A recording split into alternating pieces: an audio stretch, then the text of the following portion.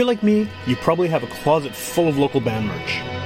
And whether you know it or not, a lot of that band merch was probably made by Divine Shirt Company right here in Winnipeg. Divine Shirt Company has made all of the Great Witch Police merch, from our hoodies to our toques to our t-shirts. And if you're looking to get anything done, like screen printing, embroidery, graphic design, digital printing, go to see Divine Shirt Company at divineshirtcompany.ca and tell them Witch Police Radio sent you.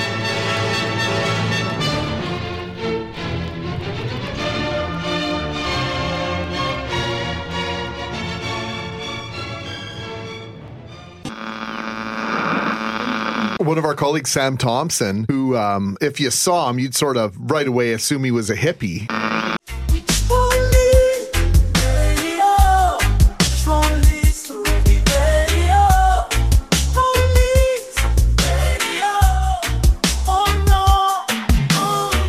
Welcome to Witch Police Radio. One of the things I like about doing this show is that it exposes me to a lot of different stuff. I always kind of describe it as everything from country to death metal to hip-hop to jazz and beyond. And so, I mean, there's kind of a wide range of musicians that I talk to on the podcast. And I think that the guest on this episode is someone who's doing something fairly different, really, even than most of the other guests I've had. I've had a lot of diversity on the show, but I think you're doing something fairly unique. So I think the best way to start this off is if you want to introduce yourself and give a bit of background about what it is you do as an artist.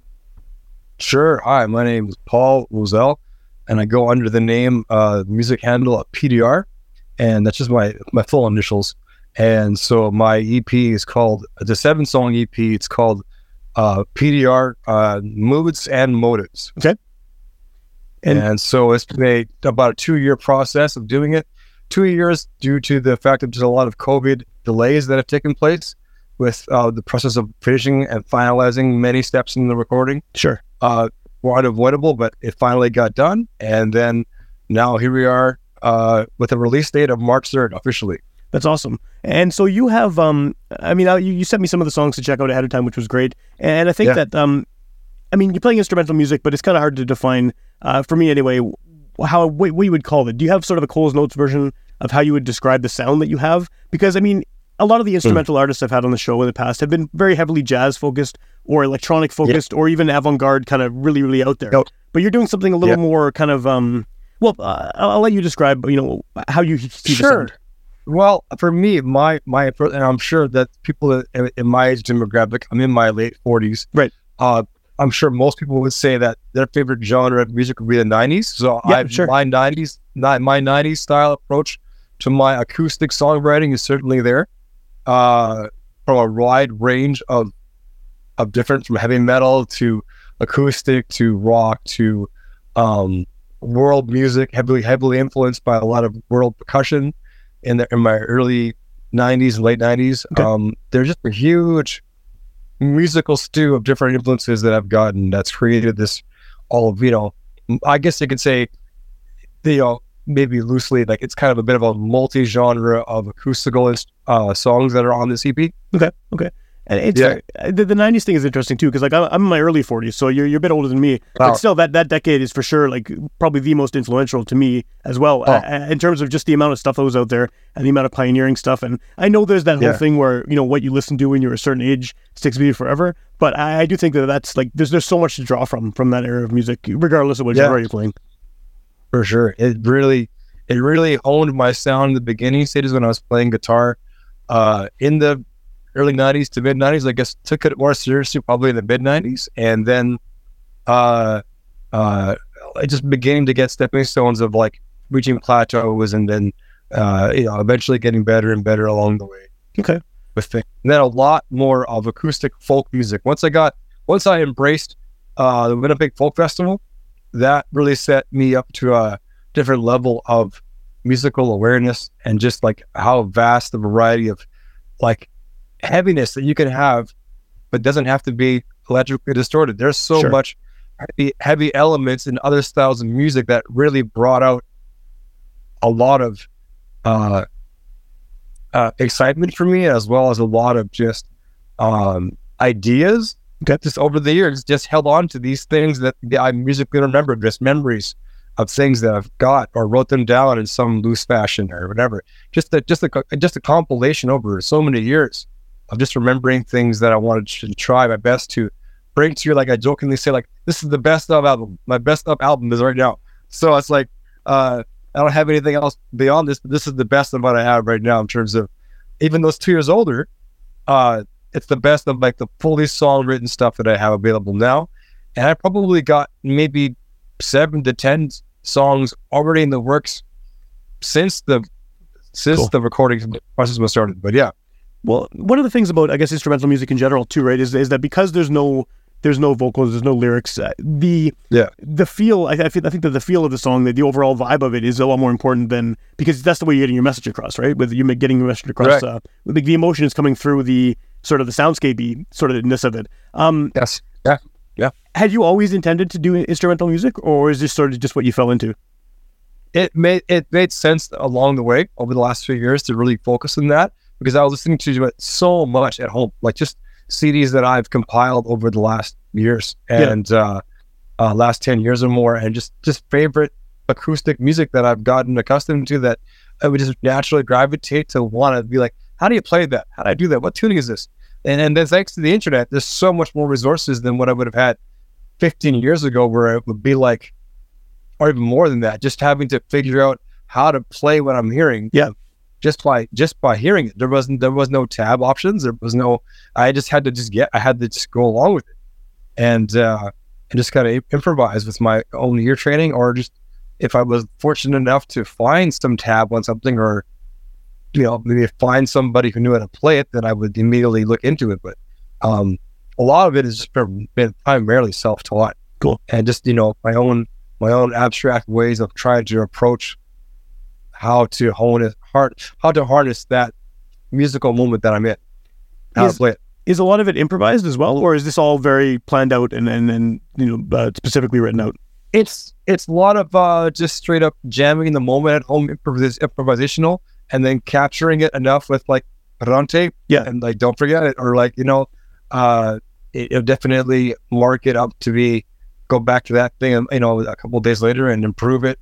And then some songs kind of go on the wayside. Some songs or some riffs, some ideas stand out in a musical sense, that there's a melody here. There's like you touched on a moment ago, there's no lyrics, but what is the song saying? How can I bring across an emotional, like a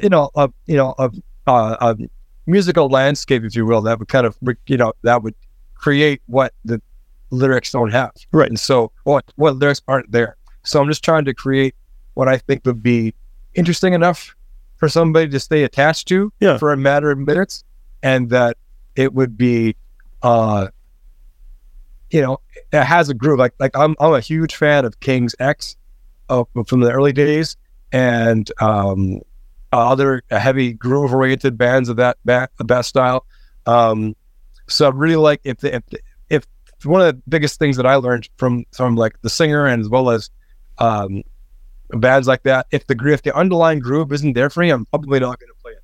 Sure. It has to have an underlying, like the groove has to be there for me, and then I can embellish, then I can add to it, or pull back a little bit, add some surprises, add some nuances, whatever, just add some little details to make it so that it still tries to capture the ear, that you don't want to press the skip button to the next song because that last one was too boring. Sure. I want to make it good enough. And I think that I just learned so much from my musical library over the 90s. That's my stepping stones for so much of the foundation of where my music, it's like a lot of stuff I play, it doesn't necessarily reflect 90s straight up, but I mean, if it wasn't for that decade, I wouldn't have a backbone to stand on in terms of how I began to play now. Like, it came from somewhere, and that's for sure the biggest thing.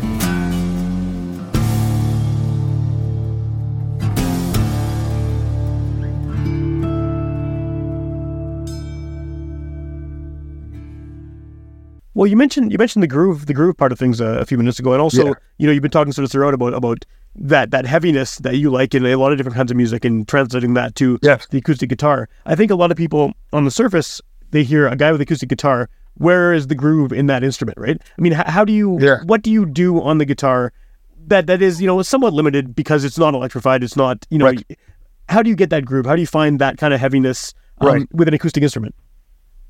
I think it starts with the riff. It starts with a certain little idea, and then when you're kind of caught in the pocket and you're kind of playing, without distraction, you're just playing something over and over, or you're just kind of letting it just kind of flow. You don't think.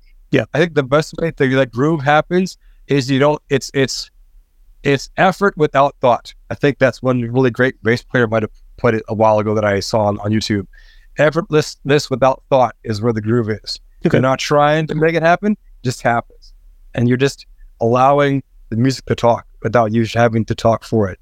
And I think with the acoustic guitar that you're asking about there, I think that what I would do is I would just be hitting the notes in certain ways that would create a slight difference in volume, a slight change or a slight bend, something that's going to add a little bit more articulation to what is being played than just the normal way that you would want to hear it. And so, I just want to create something that I think would just try to somewhat capture some attention. I kind of also remember watching. I'm a huge fan of Rick Beato, if you know who that is on YouTube. I know the name for sure. I think I've seen one or two videos. Yeah, he's kind of like Alan Cross for Canada. He's like the US version of Alan Cross. And he's just so friggin' well musically versed. And he had an interview with Sting. Cool. And he's a producer on the side, but anyway, he had a thing with Sting, and I hadn't forgotten what Sting said. If I don't like it in 15 seconds, if it doesn't capture me, I'm bored and I'm not gonna listen to it. And I kind of like it. I kind of thought about that approach nearing the middle end of my music in the recording process. I'm like, yeah, that's true. I want to capture it raw. Maybe I won't do the same section of verses and a pre-chorus and a chorus. I might do something a little bit different and throw half of that out the window the next time around just to see what'll happen, just to capture some attention.